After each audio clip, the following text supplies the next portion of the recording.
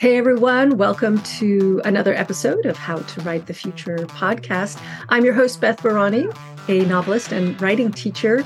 And this is a podcast for people who want to create positive and optimistic futures because I believe that what we vision, we help make so. So our visioning happens on the page as writers. Today, I have a special guest for me. We're doing a story success clinic. And in a moment, I'm going to introduce my guest and just want to invite you, if you're interested in having a page of your work critiqued and we get to talk about topics that science fiction and fantasy writers face, go ahead and sign up for a story success clinic. So with me here today is Amy Johnson. Amy, please tell us a little bit about yourself, and then I will say a little bit about how I met you. So welcome. Thank you. Thanks for having me. I've been on the path of writing for only 2 years.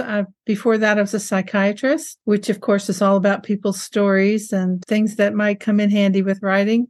And I was also very interested in field biology as a young person. So I wanted to somehow combine what I know about ecology, field biology, and people with writing to help illustrate a better future than what we have now. This piece of writing is set in a field biology station that I actually attended in the 70s. And it was a great time, a wonderful experience. And I wanted to start writing about what would have happened if I'd chosen that path instead of going into medicine. So that's how I came up with the idea. Wow, that is so cool. So for a little bit of context, Amy and I met through this fabulous course that we took last year called Throughtopia that was run by Manda Scott. It was a fabulous podcast called Accidental Gods.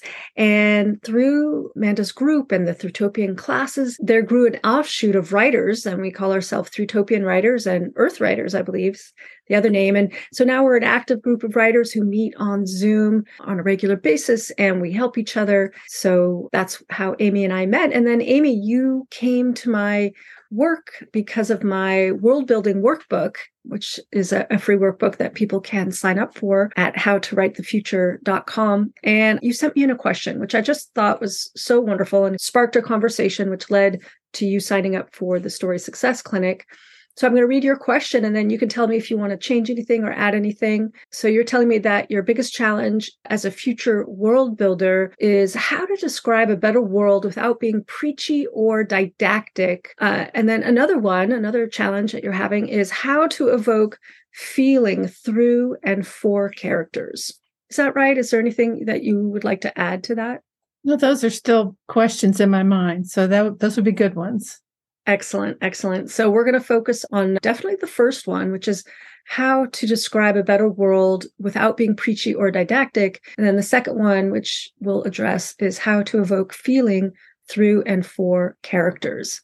Great. So what I'm going to do is, for those of you listening, we're going to be working on Amy's document and I'll be reading it. Read a segment of it, probably about 500 words. And then together, we're going to talk about it. And I'm going to give Amy critique on those two things and possibly some other things that pop out. So are you ready, Amy? Yep, ready. All right. And for some setting, so the title of your work is Deep Lake Station, and it takes place in the future, right? What year is the story taking place? I think roughly 15 years into the future. Great. So we're talking 35, something like that? Something like that. I haven't quite got that down yet with all the details. Yeah, cool. Great. Well, I will do my best to read the first 500 words, and I am not a professional voiceover actor, so bear with me, everyone. I will do my best. All right. Oh, and how do I pronounce your protagonist's name? Is it Keisha? Kezia. Kezia. Great. Thank you. All right. Deep Lake Station. Chapter 1. It was a gray dawn thunderstorm with the sky crashing and sparking, and now the steady sound of raindrops rolling down millions of thirsty leaves. It was a comfort, promising new growth for all living beings on the mountain. Kezia Wells had spent many childhood summers in this cabin and loved listening to the song of drips drumming the metal roof, nestled in her blue down sleeping bag. She imagined mosses releasing their flagellated spores, which would swim through rivers of droplets to find a mate. Fungi were the most fascinating to her, with their colorful, fruiting bodies springing up from nowhere to release spores and mix genes. The wheres and whys of it were what Kezia wanted to, and had led her to a career as a field mycologist. Why do some prefer rotting wood and others need a south-facing deep leaf mold? How do they signal that it's time to send up their delicious fruit? How do they know when there is just enough rain? Her parents had been mycologists too, studying tree and mycelial communication before the Hyperion fire in Washington, where they were trapped in their cabin and perished. The thought of their last moments in a wall of smoke was too much, and Kezia again wanted to scream, "Why?" She was alone in the world now, except for her family of scientists, and of course the living, breathing forest around her. At 30, she had become known for her work with mycelial communication and had an adopted family of colleagues. Occasionally, she met someone who was a more romantic interest, but so far she had not been able to get past the fear of losing someone she loved. At least she had her friends in the community of plant nerds. Like a beacon in her heart, this sense of belonging had led her back to the motherly embrace of Deep Lake Biological Field Station atop the ancient Blue Ridge. It felt like home. So I'm going to actually stop here because it's a nice organic stopping place. So that's 2 paragraphs. And I want to start with something that I really appreciate about your opening, which is that we are in a very clear setting. I know exactly or pretty clearly where I am, and I have some visuals of the gray dawn's thunderstorm crashing and sparking. I have the auditory. You do very well with your auditory. You've got crashing, steady sound of raindrops. You've got this great picture, rolling down millions of thirsty leaves. That's beautiful. And right away, we also have some emotion around comfort. And your mention of mosses and spores and mushrooms is all very evocative. I know exactly where I am. And then you also tell us that she's atop the ancient Blue Ridge, which I'm assuming is the Blue Ridge Mountains. Is that right? Right. Yes. Yeah. So I think you have a lot of details for setting that is just so kinesthetic, earthy, physical. And you're using sound and you're using sight. You have the allusion to smell. You have rotting wood, delicious fruit. So now you're also using smell and taste, the other main senses. And then you have this beautiful nestled in her blue down sleeping bag, which is like this whole body feeling. So I want to say that these are really lovely and great elements to have for setting. And then the biggest question I have as I read this is, what is the story? I'm not really sure. We get her fascination. Fungi were the most fascinating to her. We get that. But I don't really know why I'm reading. And that is a story expectation. Readers want to know, we know where we are. You've done a great job with setting. We have a little bit about Kezia. We know about her past. We know in the second paragraph that she's here for, we don't know exactly what, to work. She's here to work, we think. I wish we could be in the present of the morning a little bit more, because you tell us it's a gray dawn thunderstorm. And then I want to hear more about the present moment versus the past, because we have about her many childhood summers, but then you bring us back into the present. And actually, I would probably, so yeah, here's where I'm going to get kind of granular. And this is how I edit sometimes. It's like the words on the page are the only thing we have to clue us in, to what's going on. Mm-hmm. This puts us what's called the past in the past, Kezia's past as a child. And I'm assuming loved listening to the song of drips drumming on the metal roof is also from the past. As I read the rest of the sentence, I thought, oh, maybe we're in the present of the story. Do you know what I mean? Is loved listening to the song of the drips drumming the metal roof? Is that her present time moment? Or is that? Yeah, that's the present. Okay. So there's a few ways you could play with that, which is you could just tell us that that's what she's hearing so that we know that we could say something like, I hope you don't mind if I edit your work. Not at all.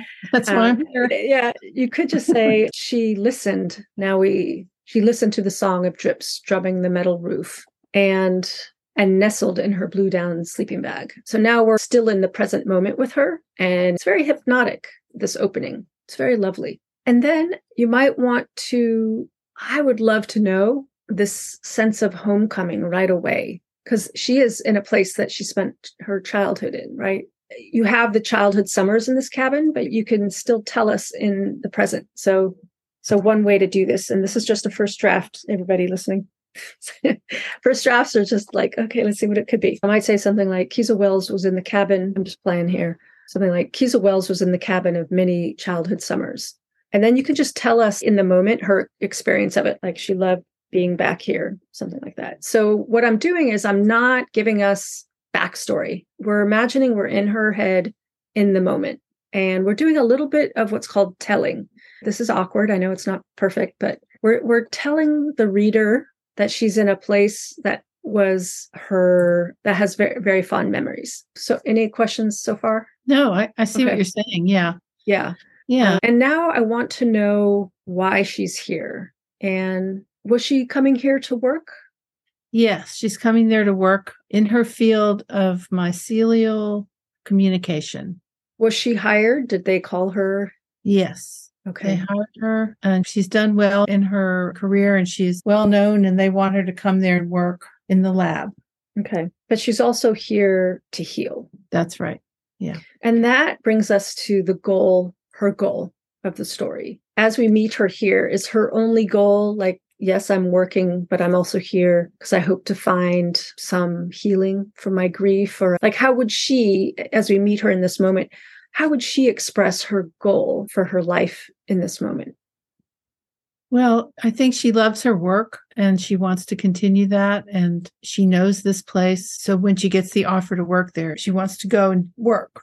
But clearly she's very traumatized and doesn't know where she's going and what she wants to do next. And I think in the context of her healing is going to be a more healing community as well, that I want to illustrate, like how people could live together, kind of equitably and with just a better system, and also work the land and have a more, simple life, more ecologically simple life. Yeah. And where does she come from? Was she most recently in a city? Was she most recently in kind of a competitive environment?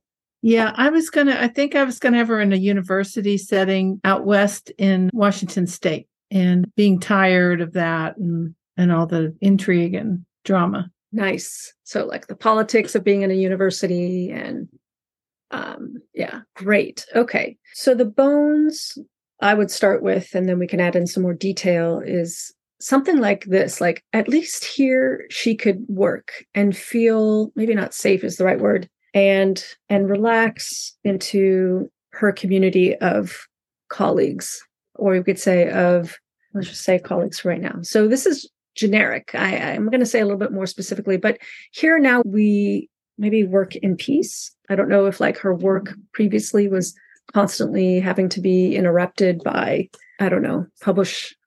Yeah. Oh, the pressures, the pressures of publish or perish. Yeah. Right. So we're hinting, the sentence isn't perfect yet, but we're hinting at her goal now. Like, at least here I can relax. So now she is a field mycologist, right? Right. So I would use that as a field mycologist, the pressure to publish and perish. And here's where you can kind of indicate some backstory. You could actually keep it in the moment, like that constant stress of, was she a professor? Yeah, she's like would be a junior professor or adjunct, I guess they would call it. So, I could imagine someone thinking this, lying in her sleeping bag, nestled in her sleeping bag, and just grateful, that she's back in a place where she loves and she can no longer have to deal with the stress of that city life, the university life. Before we get into the questions and issues, all this information, I just want to jump down to the talking about the mosses and the fungi. These are wonderful questions. And I'm wondering, is it totally within her personality to be thinking about all of this while she's lying in her sleeping bag? Maybe not at that time of day. Maybe later when she goes to the lab. Yeah. I think she'll go and have breakfast and meet some people, and then she'll go up to the lab, and then she could kind of spout off all her questions. I like that. Questions. So for you and for others listening and watching, these kind of details that take us out of the moment really we want to save them for when they're using them. So like use in the, I guess my note would be like use in the necessary moment. That it makes sense in the story. Yeah, I get what you're saying. Yeah. It's great detail and it's fun, nerdy, stuff that's about her work.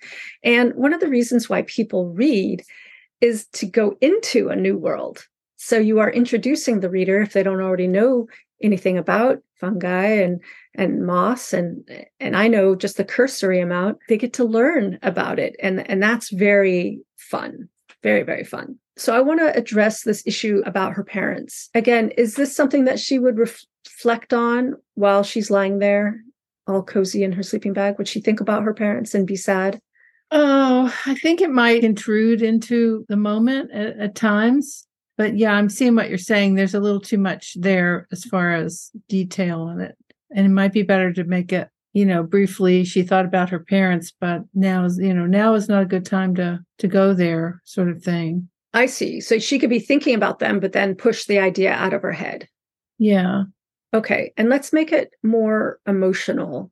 What is something she might actually be thinking as she's lying there listening to the rain? As an example, something like, Mom and Dad, I wish you were here. Something that signifies her loss and her direct emotional thinking. Yeah. It's like the cabin would seem so empty without Mom and Dad.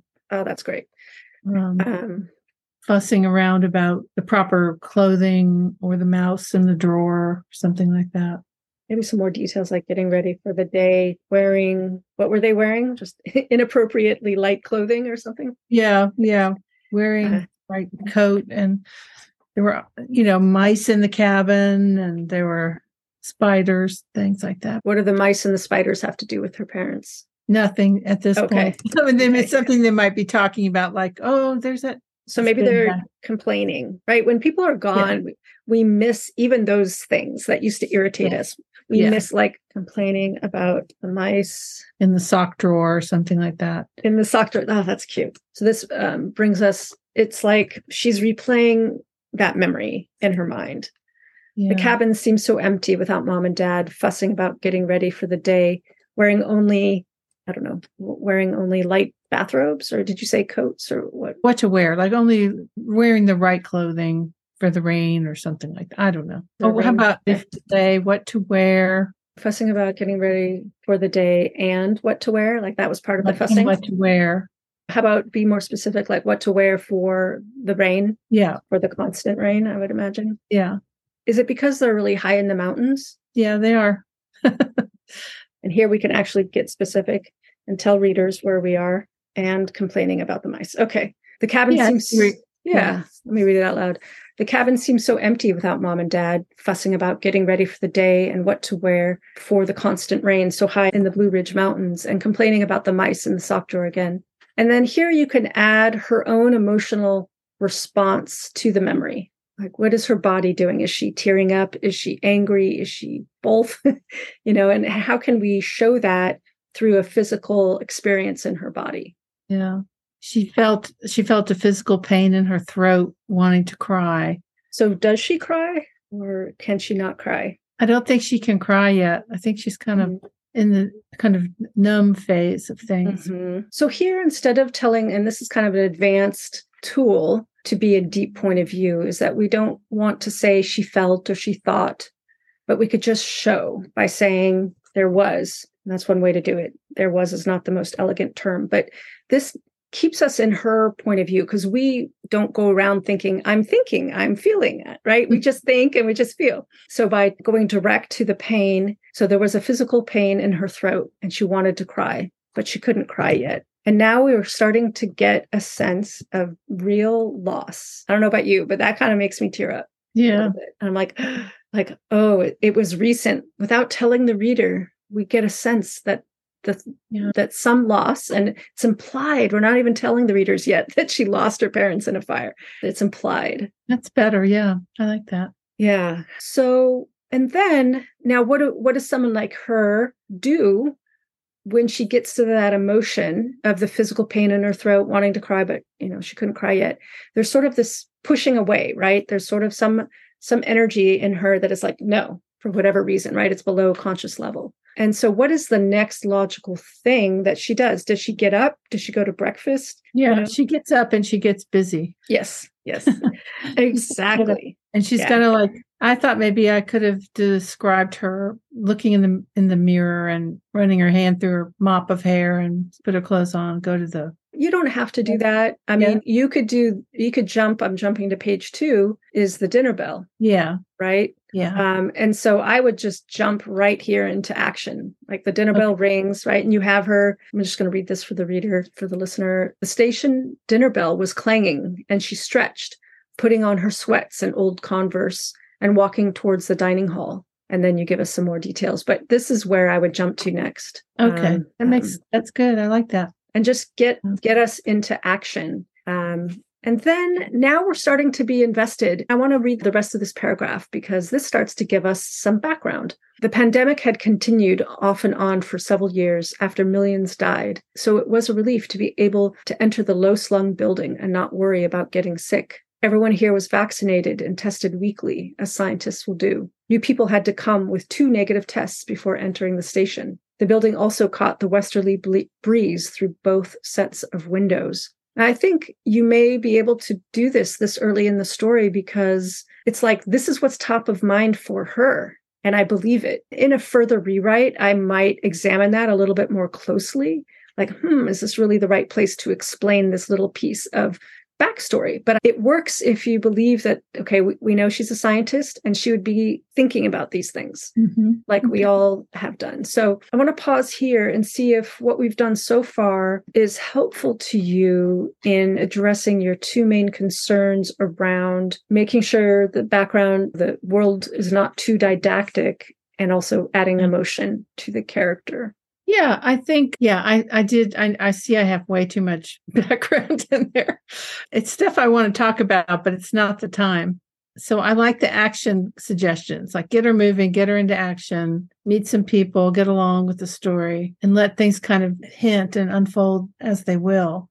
Yeah. And I want to say that for you and anyone else, like in your first drafts, it's normal to like front load with all that backstory because it's partly, as the writer, you want to know what it is. You're like, oh, this is important. We need to understand the background, the setting, the reasons why. And it's in revisions that then you can make all the decisions about put things somewhere else. So great. Okay, that's good. And I want to say that I really enjoyed your second character that you started to introduce.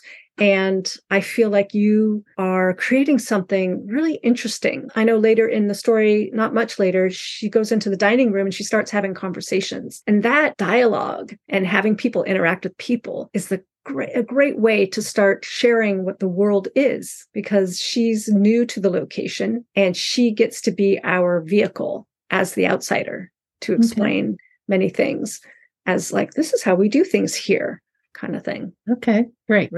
Very, very helpful. Oh, I'm so glad, Amy. I can't wait to see what you do with this and how you develop it into a full story, and maybe come back again and we could do another pass on some new piece. And you can share also with us your progress and how the story evolves. And so thank you so much for being a guest with us today.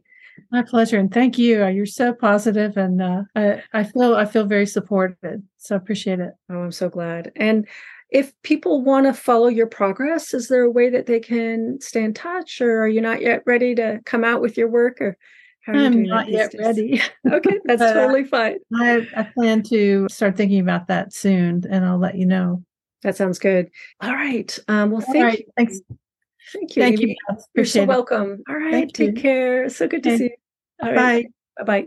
If you, listener, have a question for me about editing your science fiction and fantasy novel, let me know. I would love to answer it in a future episode. Or come on the show and be a guest. We spend 30 minutes looking at your work or talking about your creative mindset.